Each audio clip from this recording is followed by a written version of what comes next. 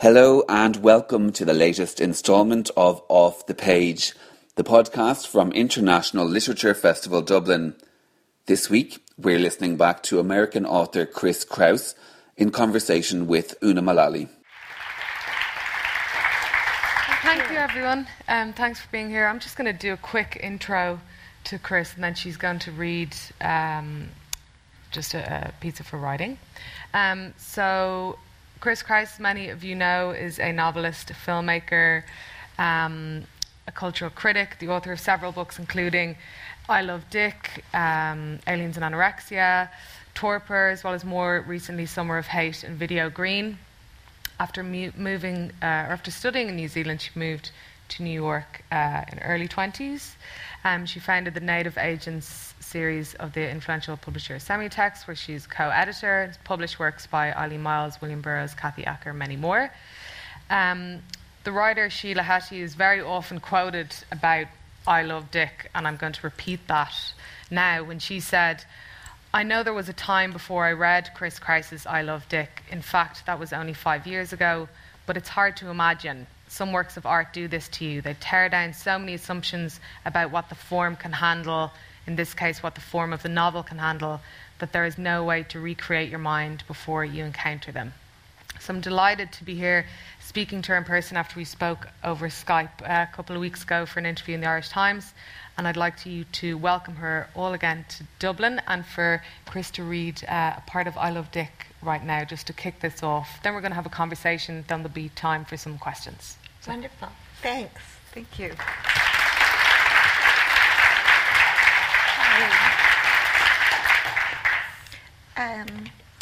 Okay, I'm going to read from the beginning of the book, and that way no backstory is required.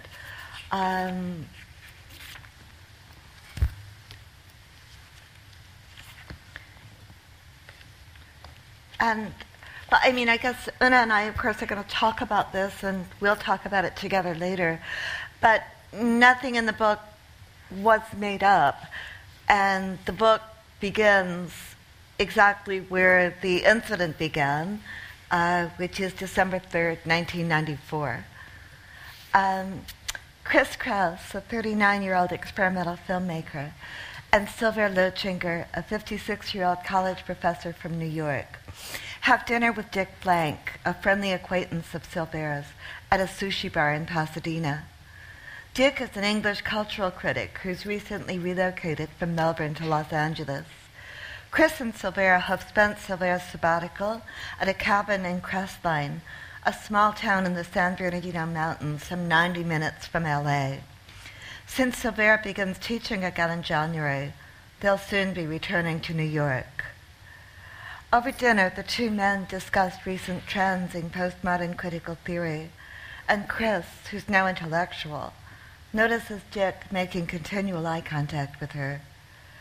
Dick's attention makes her feel powerful, and when the check comes, she takes out a Diners Club card. "Please," she says, "let me pay." The radio predicts snow on the San Bernardino highway. Dick generously invites them both to spend the night at his home in the Antelope Valley Desert, some 30 miles away. Chris wants to separate herself from her coupleness, so she sells Sylvia on the thrill of riding in Dick's magnificent vintage Thunderbird convertible. Sylvia, who doesn't know a T-bird from a hummingbird and doesn't care, agrees, bemused. Done. Dick gives her copious, concerned directions. "Don't worry," she interrupts, flashing hair and smiles. "I'll tell you." And she does. Slightly buzzed and keeping the accelerator of her pickup truck steady, she's reminded of a performance she did called Car Chase at the St. Mark's Poetry Project in New York when she was 23. She and her friend Liza Martin had tailed the steelily good-looking driver of a Porsche all the way through Connecticut on Highway 95. Finally, he'd pulled over to a rest stop, but when Liza and Chris got out, he drove off. The performance ended with Liza accidentally but really stabbing Chris's hand on stage with a kitchen knife. Blood flowed, and everyone found Liza dazzlingly sexy and dangerous and beautiful. Liza, belly popping out of a fuzzy midriff top, Fishnets tearing up against her green vinyl miniskirt to show her crotch looked like the cheapest kind of whore. A star is born. No one at the show that night had found Chris's pale, anemic looks and piercing gaze remotely endearing. Could anyone?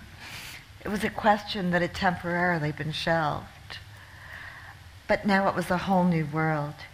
The request line on 92.3 The Beat was thumping post-riot Los Angeles, a city strung on fiber-optic nerves. Dick's Thunderbird was always somewhere in her line of sight, the two vehicles strung invisibly together across the concrete riverbed of highway like John Donne's eyeballs. And this time Chris was alone. Back at Dick's, the night unfolds like the boozy Christmas Eve in Eric Romer's film My Night at Maud's. Chris notices that Dick is flirting with her, his vast intelligence straining beyond the poem of rhetoric and words to evince some essential loneliness that only she and he can share. Chris giddily responds. At 2 a.m., Dick plays them a video of himself dressed as Johnny Cash, commissioned by English public television. He's talking about earthquakes and upheaval and his restless longing for a place called home. Chris's response to Dick's video, though she does not articulate it at the time, is complex.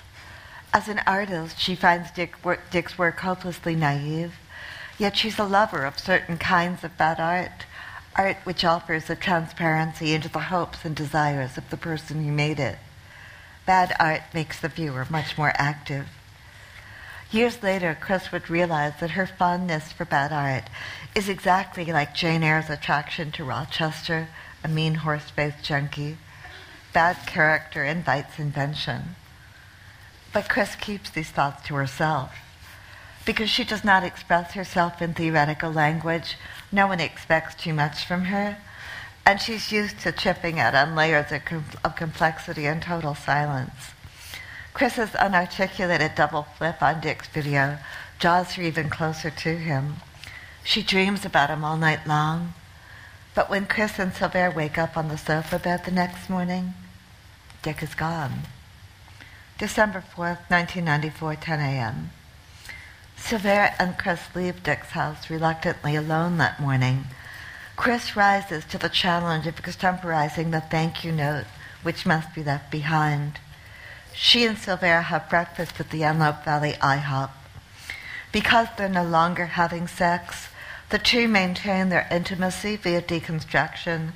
That is, they tell each other everything.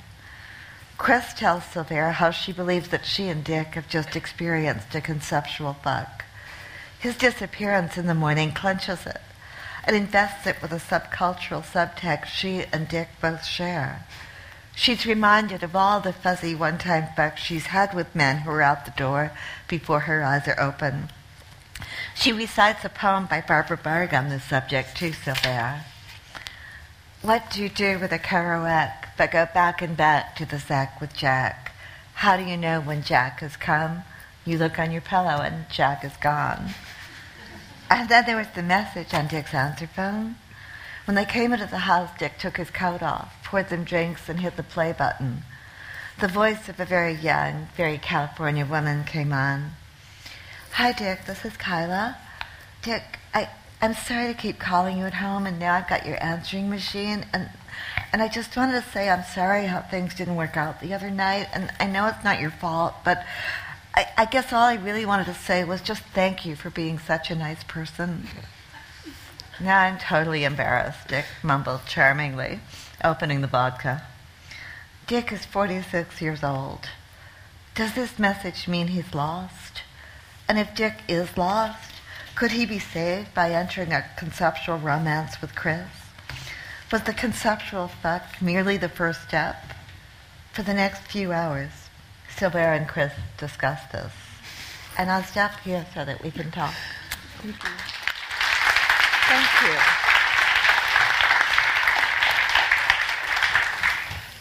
Before we get into that particular book, I'd just like to know a little bit more about you and your background. What would you like to know? Well, where did you grow up? Where did you study? And what were your teens and your 20s like? Oh, well, my family emigrated to New Zealand from the U.S., from a town, on the northeast, in a blue-collar town in Connecticut, at the end of the 60s. So I partly grew up in New Zealand. I went to high school and I went to university in New Zealand. And then I worked on the newspapers there until I was 21.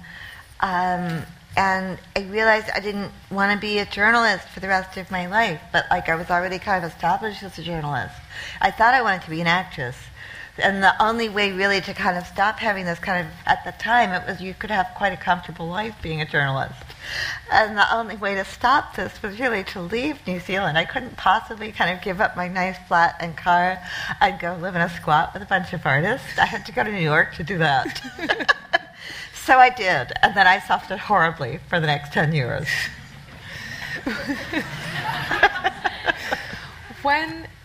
Before you were writing I Love Dick, when you were about to write it, what was your life like at that time? Well, it was a very frustrating life. I had become very frustrated with my life by that point. I mean, in a sense, there's nothing to complain about. I was married to Silver. He was 18 years older than me. He was very well known at the time. He had, was a tenured full professor at Columbia, but he was very well known for introducing French theory to the U.S. So he was known in more glamorous realms, outside academia and Columbia. The art world had picked up on French theory, so we would kind of go around North America, Europe. We'd go around really all over the place, and he liked to travel a lot. And all this attention would be paid to Silver. So I had an excellent window on the cultural world as a very minimally participant observer, mostly as Silver's plus one. I mean, we'd go around together and, I'd ask somebody something and they'd look at him when they answered. So by the time I was 35 or so, I realized this was becoming unbearable. And I didn't know what I would do to change it. What kind of book did you set out to write? Did you know what kind of form you wanted to use? I didn't set out to write a book. I mean, I set out to have an affair with Dick. It really, it's completely straight up the way the book goes. All the letters in the front of the book, it was just letters. And I walked around, like this kind of obsessed graphomaniac for about a year with this folder with like 500 pages of bulging letters. And it was really only later that I realized that I was writing a book. And, at that point, I started acting like a writer. I went away to the desert, I rented a cabin, I started saying I'm going to write 4 pages a day. And that was when and then I knew I was writing a book. But, all of the raw material of the book, all the stuff in the letters, that was just, that just happened. Mm. Oh, I'm sorry. That's okay. Is that okay? On? Yeah, that's on, yeah. Okay, good.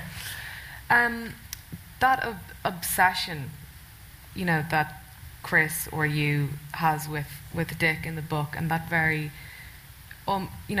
juvenile obsession almost. Why do you think humans do that to themselves, and why do you think we can't seem to get a grip with ourselves when it comes to crushes and lust? I don't know. I mean, definitely women are more prone to doing it than men. Would you not agree? I don't know. I know, maybe not. Maybe not. Or maybe it's just kind of more kind of a kind of culturally mandated thing for women to do. We can talk about it more. Maybe men can talk about it less. But, I mean, you want to know the unknowable, right? And I think that you designate this person as a signifier of the unknowable, right? You invest this person with a power that really, no person, if you live with this person for 2 years, they don't have that power anymore. They're just like a regular person. But the unattainable is so incredibly seductive. We were talking before we started. I was telling you about this journalist, very distinguished older woman, political journalist, Katha Pollitt, one of the main editors of the magazine The Nation, her partner walked out on her in this kind of shocking, abrupt way. And she wrote this really famous and much criticized essay 2 years later about how she had cyberstalked him for like a couple of years, trying to figure out, like, you know, the more she knew, the more she wanted to know, but none of the things answered the question that she needed to know, which was, why did he leave? And finally it stopped at a teal couch. You know, she and his new partner were subletting their apartment or something, and she tracked this out on Craigslist, and she saw a photo of the living room, and they're taught that the couch was teal. And suddenly she didn't need to know anymore. What happened with the cease and desist letters in terms of the publication of the book? Well, when he found out that it was going to be a book, you see, all through this adventure, he never told me to stop. If he'd ever said, I can't stand it, stop it, don't send these to me, don't get lost, I never want to hear from you again, I would have stopped. But he never said that, and neither did he respond. So he kind of became the perfect blank screen to write on. And when he found out it was going to be a book, he was upset, and he hired, you know, just kind of this cheesy, you know, a la carte lawyer to send a cease and desist letter. And I called him up, and I said, you know, why don't you write the introduction, and then people will see we're in on it together. It'll be a joke that we cooked up together. It was never against you. And he, like, utterly refused to do this. And we thought, okay, we're going to publish the book. I mean, there's nothing libelous in the book. He's not identified by his surname. I change his physical appearance. I don't mention his books. I don't mention anything about him that he hasn't published himself on the public record. So there's really, I mean, where are you going to sit? Good point. There were two key releases or publications of I Love Dick. First in the 97, and then 10 years later. Why do you think it resonated really only 10 years later with people? And the 2006 was the second publication. Right. And yeah, when it was published in 2006, people acted as if the book had just come out for the first time. And I think it's because that was like that moment when everybody had started to be online all the time.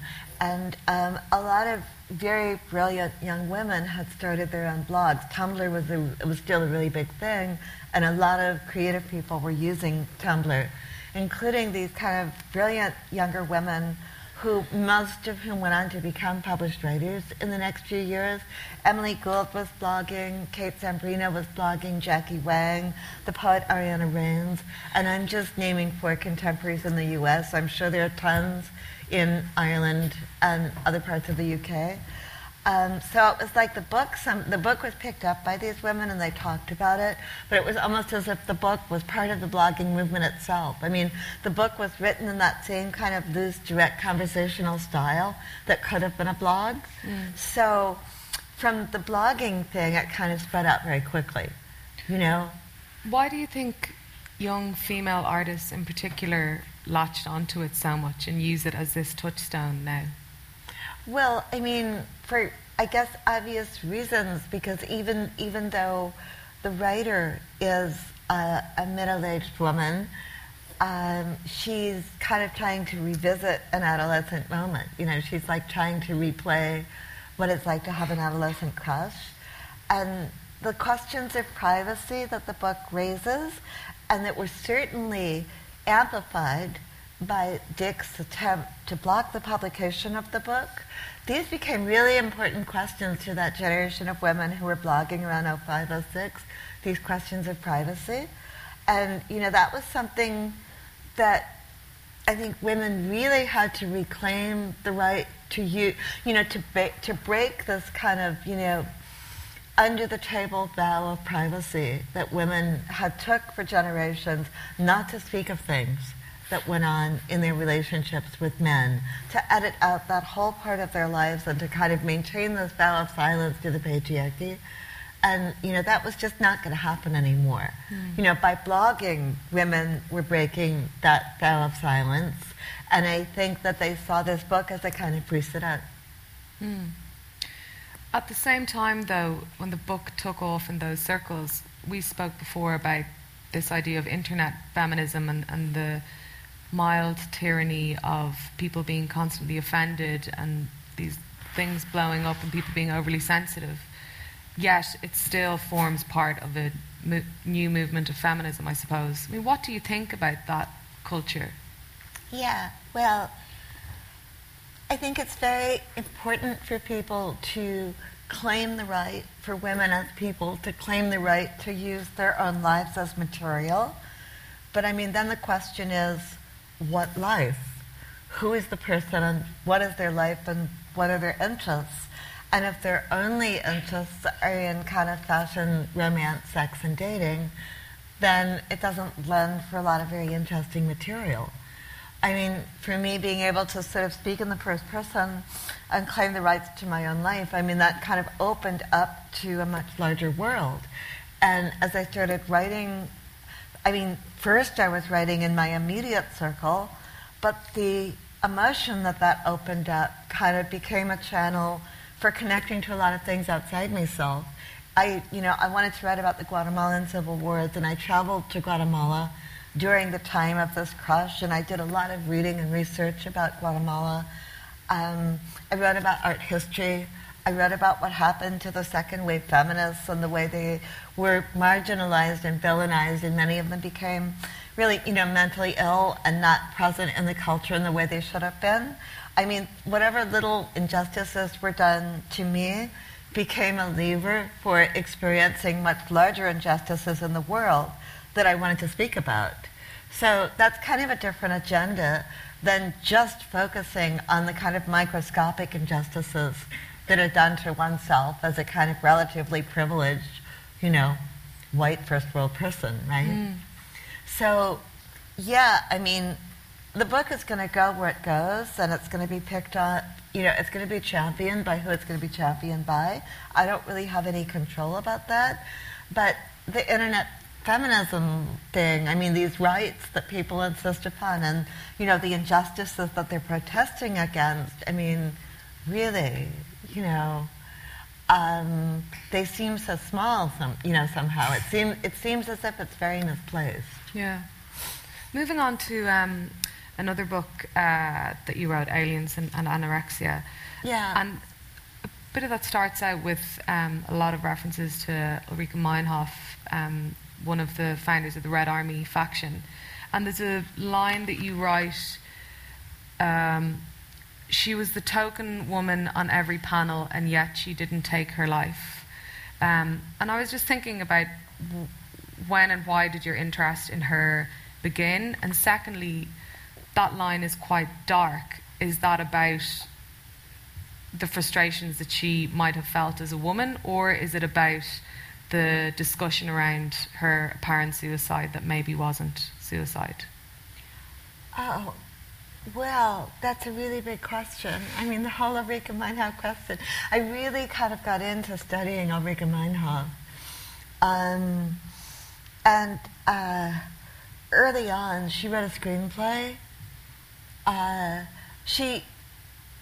She worked with, I mean, I don't know if anyone here is familiar, but I mean, for a journalist, it's kind of I was a former journalist, and she had been a political journalist, Ulrike Meinhof, before she became, an activist sort of / alleged terrorist with the Baader-Meinhof gang.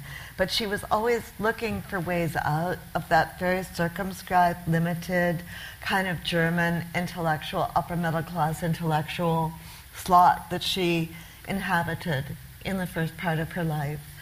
And she did this research about these girls in reform school. And she wrote a screenplay that was kind of totally outside of her journalistic work. And she really started to empathize with these girls in this fascinating way. She was always looking for these kind of escape hatches, I think, from the confines of her life to take her someplace else. And is that where your interest lay with her, that idea of escaping one's life? Well, I've just found the story so touching. I mean, those last writings of hers in prison, you know, this text that she wrote when she was in solitary confinement, and I think I know it by heart, you know, feeling your head exploding, feeling your brain on the point of bursting to bits, feeling your brain like a dried fruit, feeling your spine jammed up into your brain and feeling your brain like a dried fruit. I mean, she was in solitary confinement in a small cell for like 9 months. And it was so touching to me because it was as if this horrible experience had catapulted her out of this kind of the confines of this kind of intellectual, literal mind into this very kind of messy, bleedy, you know, visceral experience that she'd written about as a journalist in these girls, in these teenage girls, you know, sort of something about being thrown back into a very physical, embodied state. So I just found the whole story of her life so touching. Apart from that element of Aileen's anorexia, and there's loads of amazing parts of it, obviously, but one of the great lines that I enjoyed was, I thought he was a genius, i.e. we hated the same people. Right. And there are so many moments in your books where there are those real one-liners that are just moments of clarity that pierce the page. And I was just wondering, are those things that can come to you, you know, late at night? Are they notes that you take? Are they very intentional little nuggets in the pages? Because there's so much honesty to those little... No, it's like talking to somebody, you know? It's much more like, it's like, you know, telling a story. And that was, you know, when I started, all my books are kind of written are written greatly differently. But the thing that I learned really when I started writing I Love Dick, because it was letters, and, you know, you write a letter, you're trying to entertain somebody in a way. You speak differently. You know, you speak differently to every person, and every addressee you speak differently to. Just like in your life, you speak differently to every person. You're playing to your audience, always in life, we are. So when I started writing, it was really kind of this idea of telling a story and, you know, trying to be a little witty and trying to be engaging and not getting too bogged down. And yes, you know, being the self-deprecation thing, you know, that's such a kind of New York Jewish comedy thing. Right? So familiar to me. But I guess more male than female, because when women do it, you get criticized for like, oh, she has such a poor self-image. You know? When a guy does it, it's kind of, you know, it's witty, it's comedy. When a woman does it, like, oh, she doesn't like herself. But yeah, always sort of trying to crack a joke, you know, to kind of bring things alive. Humor is one of the things that really comes out of a lot of your writing. And I know that you said before that you feel like satire is underrepresented in culture. First of all, why do you think that is? And second of all, in terms of that self-deprecation, do you think that television has been a good space for that for women, with Lena Dunham and Amy Schumer and Jill Soloway's work? Yeah, television has been a fantastic space for women in comedy. I mean, Orange is the New Black is as much a show about women, or more a show about women than it is about the prison system. And, you know, like, I Love Dick actually is going to be a television show by the people who made Transparent. Transparent, Jill Soloway's work, another great one. Satire, though, remains a little bit underrepresented. And, you know, satire is dangerous. I think people forget that, like, the best satire is not this kind of very broad-stroked political satire. I mean, in the U.S., political satire is like you're satirizing people who are like cyborgs, you know. American politicians, it's like nothing could be further from one's own real life. But say for a writer to satirize other writers, you know, the great 18th century English tradition of satire, they were really kind of getting out on a limb because they were kind of satirizing people, sometimes other writers more powerful than them, satirizing people in their own world. And that's amazing. That's just wonderful. I love that. Do you enjoy conflict? Sorry? Do you enjoy conflict? Conflict? No, I don't enjoy conflict, but I believe that conflict is ever present. And I believe that one of the jobs of art and writing is to bring conflict from under the table and put it on the table to expose the conflict that already exists, you know? I mentioned Lena Dunham's Girls there, and she is somebody who references I Love Dick quite a lot in terms of the influence that it had on her.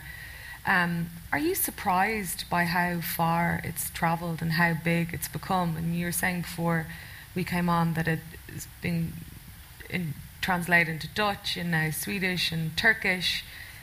How do you feel about that journey that it's gone on?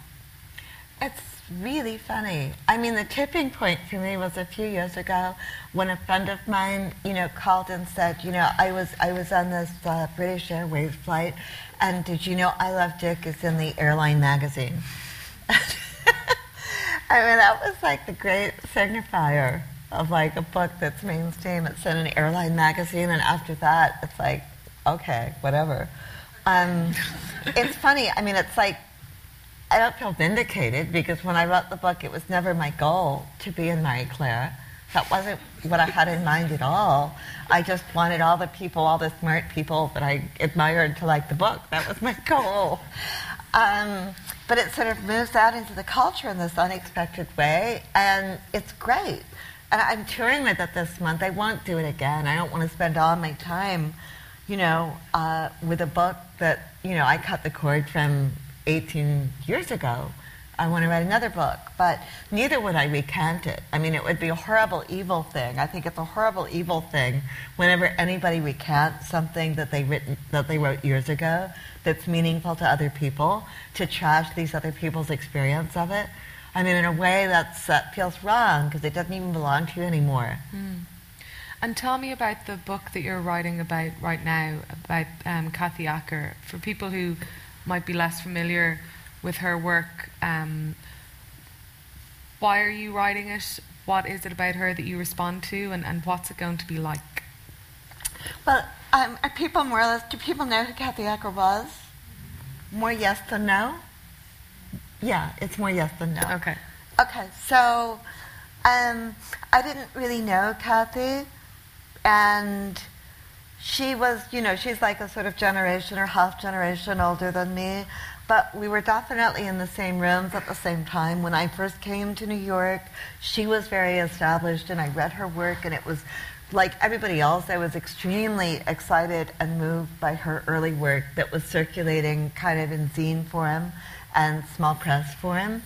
I definitely watched her career over the years, and then when I moved to LA, I was friends with the guy, Matthias Wegner, who ended up taking care of her when she had cancer and when she died in Mexico, and who became her executor. So I was she didn't like me to the extent that we knew each other. She really didn't like me because she was a serious girlfriend of Silvera's before Silvera and I knew each other.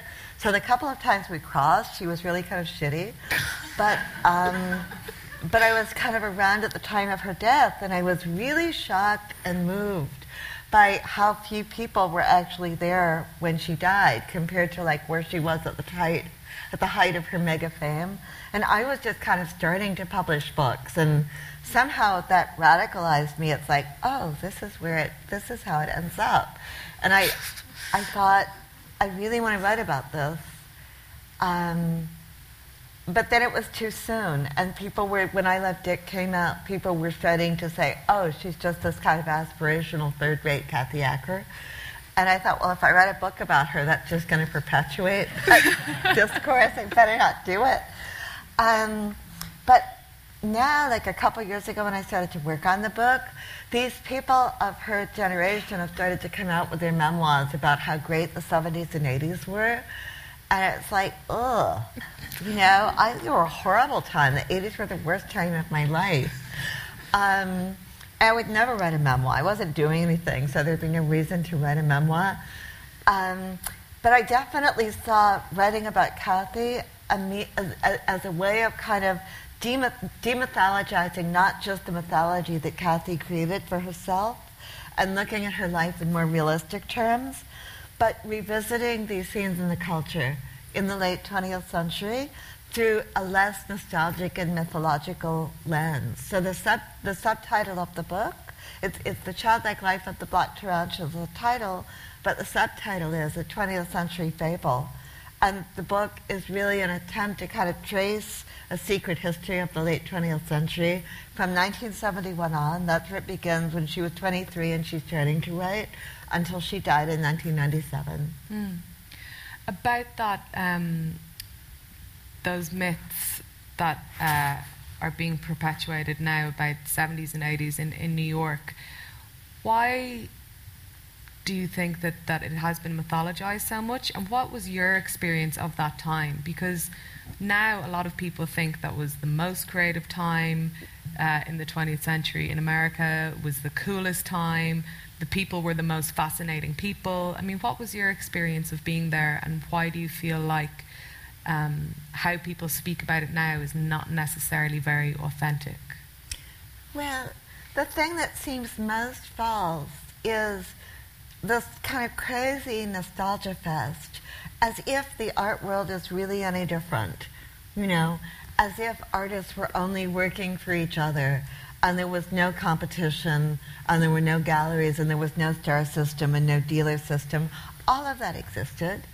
And I found, I mean, when I came to New York from New Zealand, I hadn't gone to college with all these people who had all been to Ivy League schools. It took me a few years to kind of like realize what that actually meant, that there was a difference in the U.S. between what college you went to. In New Zealand, you know, everybody went to a state school, right? So I didn't even realize the kind of what the rules of this kind of very snobby, cliquey system were until I'd been around for a few years. But it was definitely very exclusionary and cliquey, and people pretend that it was so open and democratic. But it was I would say, a lot more snobby and closed than the world is now. You know, and much harder for an outsider to gain access to it than the world is now. So I think it's very false, you know, these idea, you know, this kind of myth that like we were all artists together and everyone shared and was the same. They were incredibly competitive and shitty with each other. In fact, Kathy was, you know, the worst defender. She really thought that the only way to become recognized as a writer, as a woman at that time, was to be the only one in the room.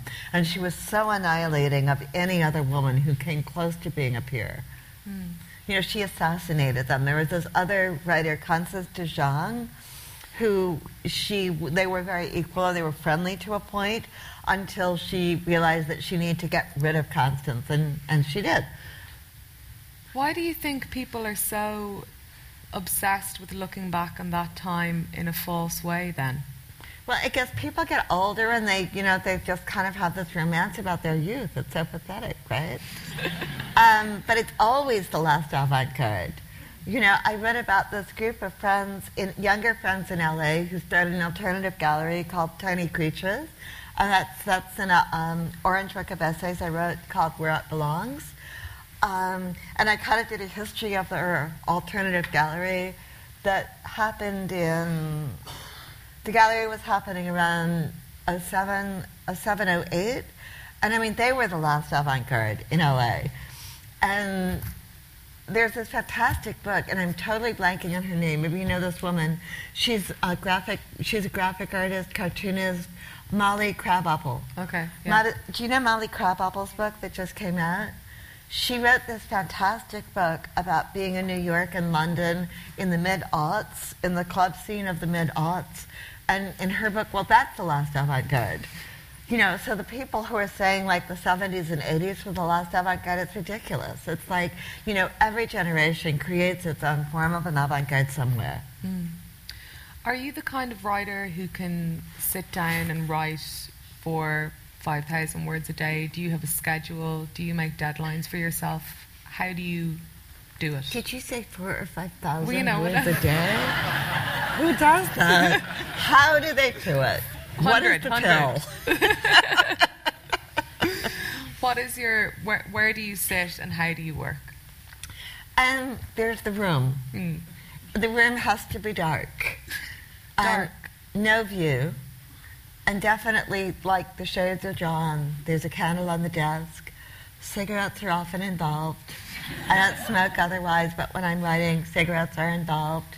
And yeah, I do. I mean, but for me, 1,000 words is the kind of stride to hit. I feel like, if I could do more than 1,000 words, that's great. But, I try not to give up until I've done 1,000 words. But, certainly no more than, 12, 13, 1,400. I'm not a fast writer in that way. And neither am I a consistent, habitual writer.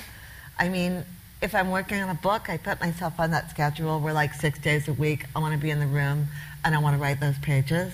But if I'm not working on a book, yeah. I keep a diary still intermittently, and I might want to write in my diary. All that increasingly gets supplanted by keeping up with all the social media duties. Or I might, write an art piece, a journalistic piece. It's only writing a book that I would kind of impose that torture of sitting in a chair at least 4 or 5 hours a day. Mm. And in terms of semiotext and your involvement in that, what kind of work do you like publishing or editing, and what do you really respond to? Well, it's extremely personal. There's 3 of us. There's Silvère and Hedy Oculty, who joined us in 2004 via Morocco and Paris, and me. And the 3 of us are kind of generationally kind of spaced out, so that kind of Hedy joined us at the end. And I brought a kind of female sensibility. Hedy brought a gay and Moroccan sensibility into the mix. And it's a really short list of books that we publish, but we're always looking for something that really speaks to us at the moment. So you could say in a way that it's like a personal diary. The books that we publish are the books that we feel are the most pertinent to the present moment. Mm. And so the books that I publish, that I personally have edited for Semiotext, Natasha Stagg's book Surveys just came out, and it's about a woman, Colleen, 23 years old, works in a mall in Tucson, Arizona, blogs at night. This is probably around 06, 07, 08, and she becomes kind of incrementally internet famous, and then much more so when she hooks up with another male blogger online, and they become an item, and then they go pro and start doing product placements and doing parties. And she writes about this kind of internet fame from the consciousness, from the inside out of the consciousness of it. And it's a very different kind of subjectivity. It's a really, really smart book. Mm. You said before that the one book that you don't publish is the kind of white, heterosexual male writing about himself, which you say is 80 to 90% of literature. Right. So everyone else can do that. As co-editors, we're doing this for free. We volunteer our time editorially to work on the book, so why would I volunteer my time to do that? If I'm going to do this, and I've done this now for 20 years on my own time, if I'm going to work on somebody's book, it's got to be that I feel, it's really important for this book to come out, and somehow my name is on it. I've got to be the one to do it. Mm. What books that you've published would you recommend to people to read? I'm sorry? What books that you have published would you recommend for the audience to read? What books on the Semiotext list would I particularly recommend?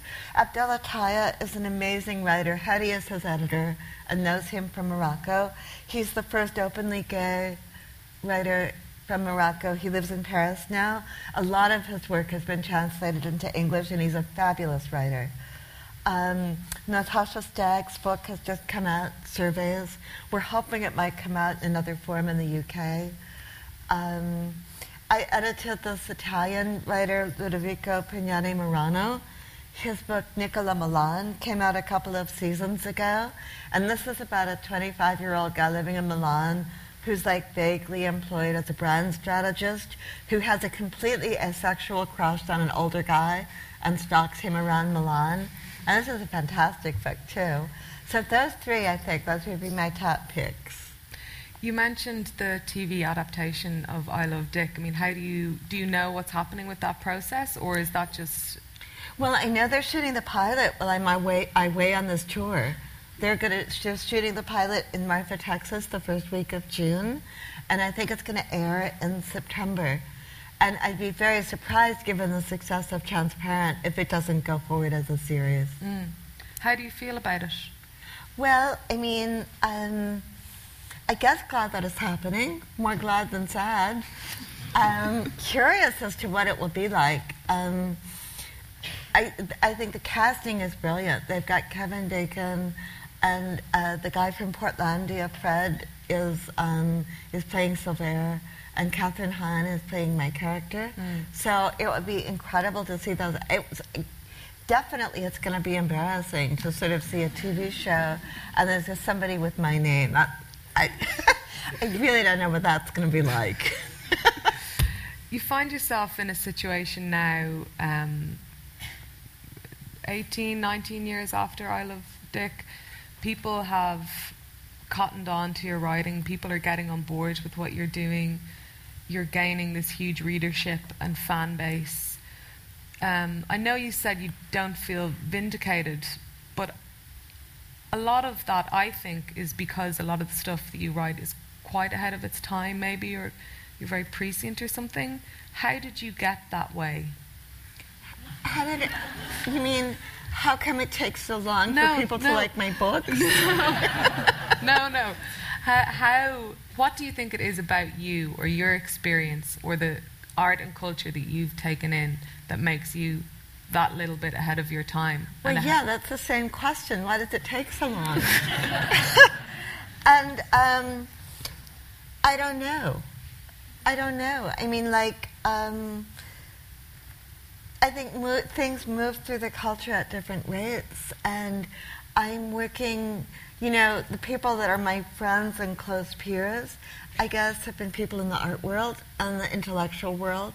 I teach at European Philosophy School, and so I'm in touch with people who are doing philosophy and critical theory and visual art.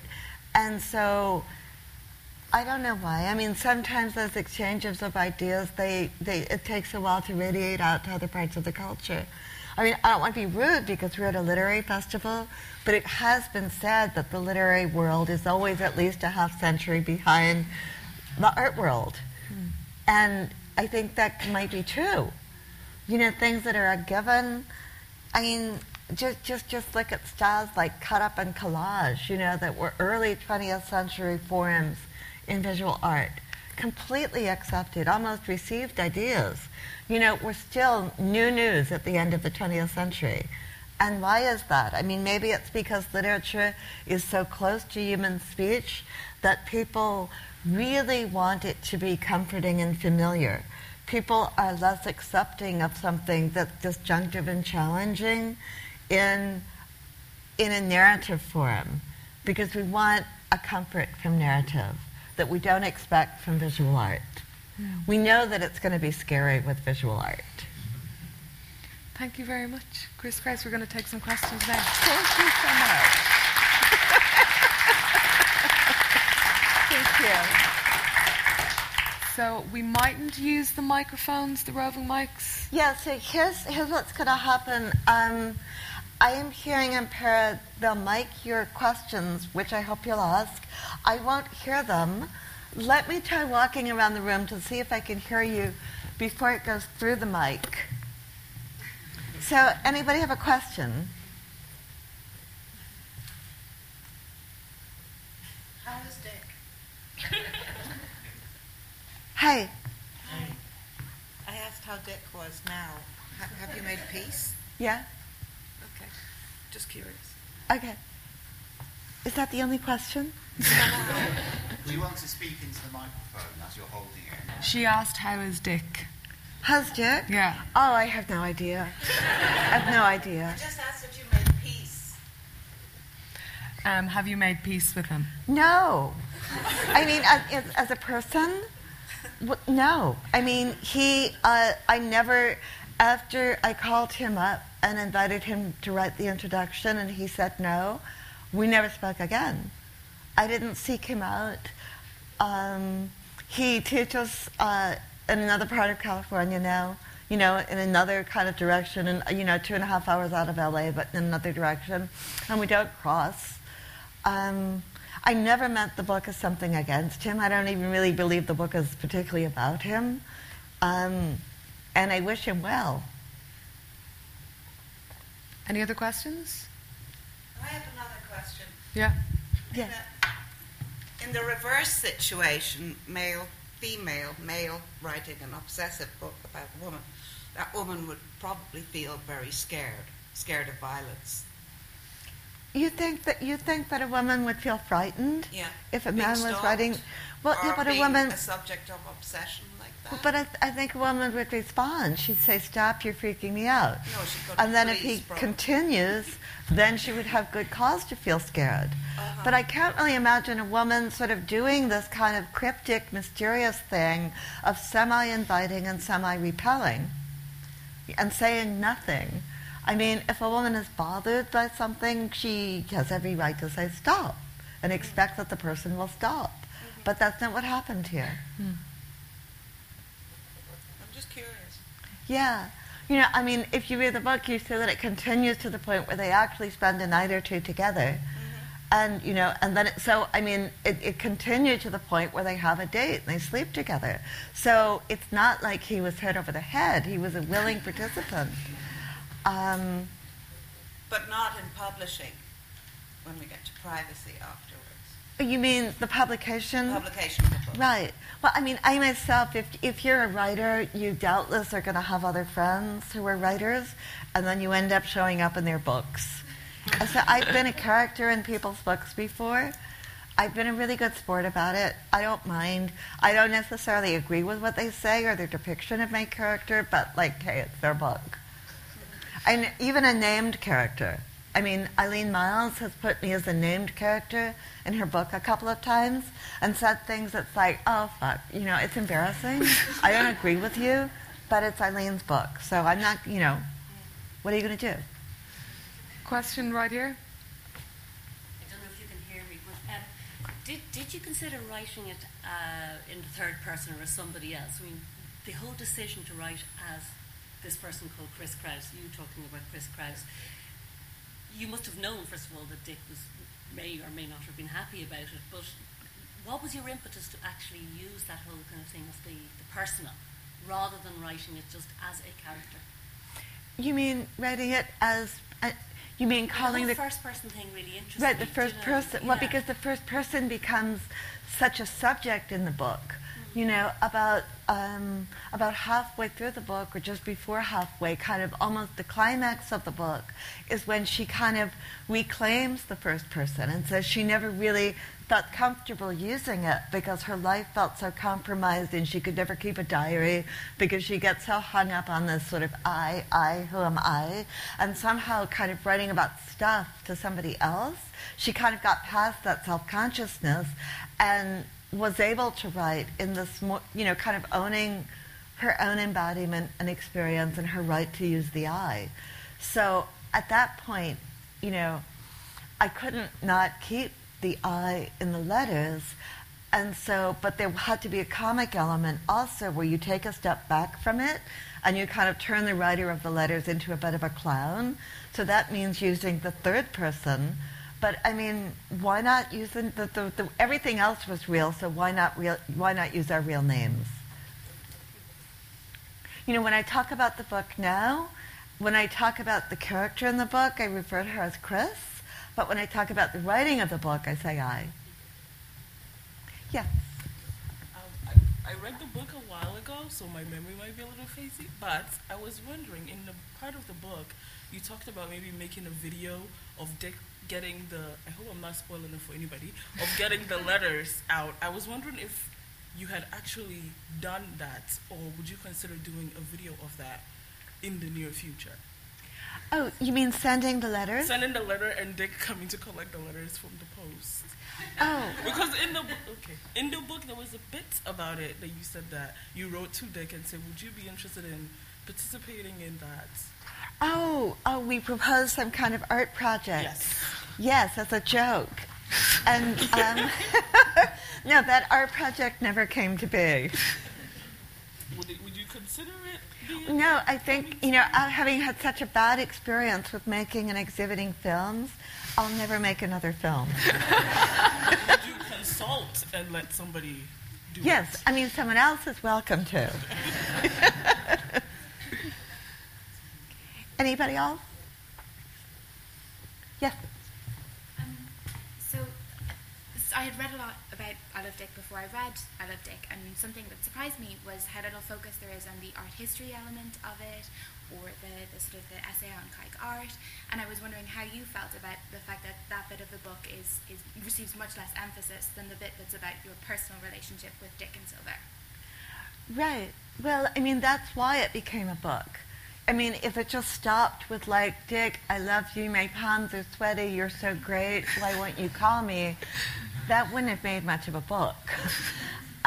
It was only when that kind of writing led to writing about topics that felt important to me that I realized it was a book.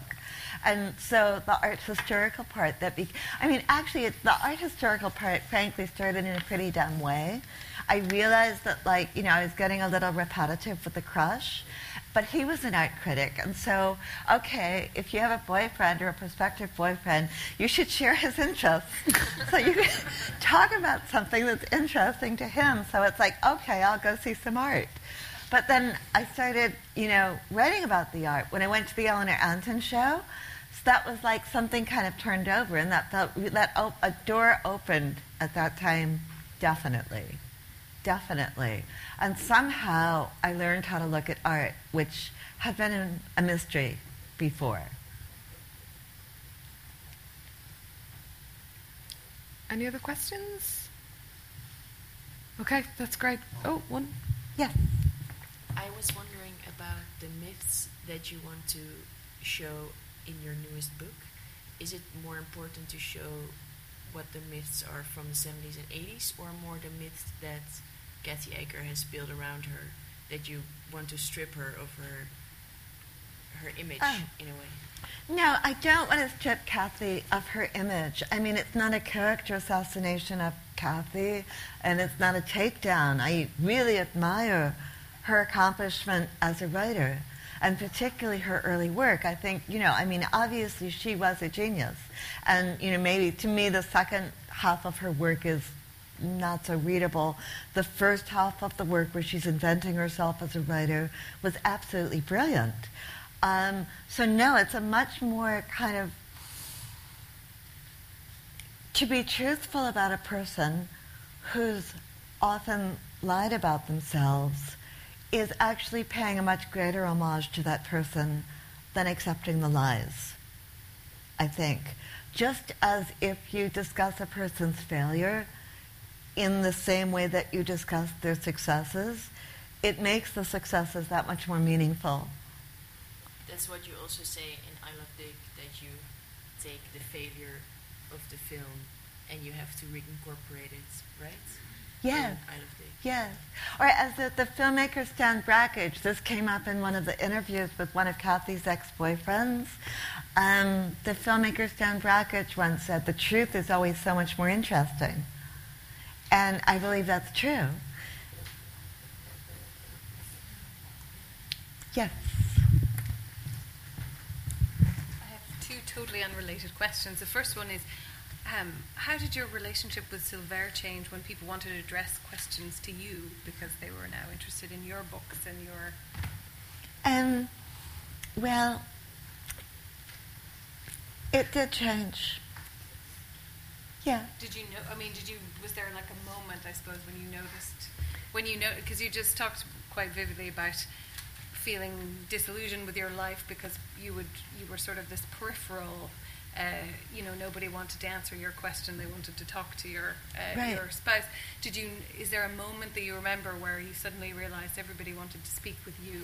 Well, when I moved to LA, and this is also happens in the book, she moves to LA alone because a friend offers her a teaching job, and it's the first time living alone.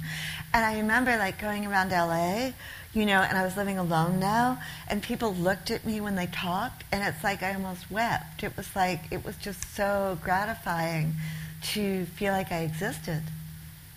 My second question was, if the art world is sort of 50 years in advance of literature, is there something going on in the art world now that you think is going to appear in literature in some point in the future?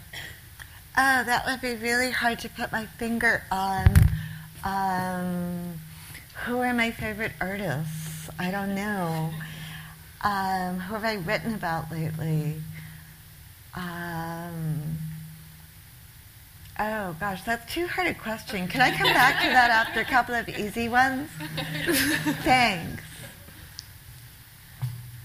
Yes.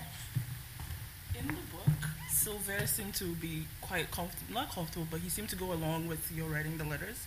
Do you think if the situation was reversed and you were in Silver's position, you would have been as, I don't want to say enthusiastic, but would you have been as willing to go along with the plot as he was? Absolutely not. Absolutely not. And my third novel, Turper, is almost like the prequel to I Love Dick. And it, because it is a preposterous situation. I mean, what husband would collaborate with his wife on love letters to a third party? And it has everything to do with Silver's history as a child survivor of the Holocaust, which colored everything about his life, including his relative absence from his life, for most of it, his relationship with his daughter, everything. So in Turper, I write a lot more about that history, kind of butted up against like 90s history, the breakdown of the Soviet bloc countries and the kind of beginning of the New World Order. So yeah, no, that's an exceptional situation. And the casting of the TV show, they make the two the same age. So the Silver character is not European. He doesn't have this trauma background. He's just like a little career academic. And so obviously that's more kind of attractive and sexy for the two actors being the same age, but it's also, it loses a lot, to lose the kind of historical element about Silver's character. Yes? Does that mean that in the series they want to imply a more homosexual relationship between Silver and Dick? Because I felt at the end of the book that Dick might have been also maybe interested in Silver in another way than, or maybe more interested even in Silver than in Chris. Oh, you mean like actually there's a kind of homoerotic thing going on between some, I don't know, maybe they'll do that. I know in the pilot script already, the Chris character is flirting with this Boldyke who's in charge of the ranch. So there's definitely going to be a lesbian thing going on. Now back to the question about literature and art. I think in literature, Tom McCarthy is someone who's acutely aware of that question too, and he does these collaborations with the philosopher Simon Critchley, and a lot of their work sort of speaks to that time lag between the visual art world and, Tom McCarthy kind of started with one foot in the art world, and he did that project. What was it called? The Necro... not necromancy, like not narcolepsy, like when you're in love with death. What's that? Like a necrophiliac, right? He had some kind of necro something kind of manifesto. I mean, he and Simon Critchley wrote this kind of fake manifesto for literature, and it had a lot to do with these questions about, literature and discourse kind of catching up to the nature of consciousness in the world that's more reflected in its fragmentation and visual arts. And certainly kind of, art that gives you the sensation of simultaneously moving through levels of depth is something that I don't really see a literary analog for.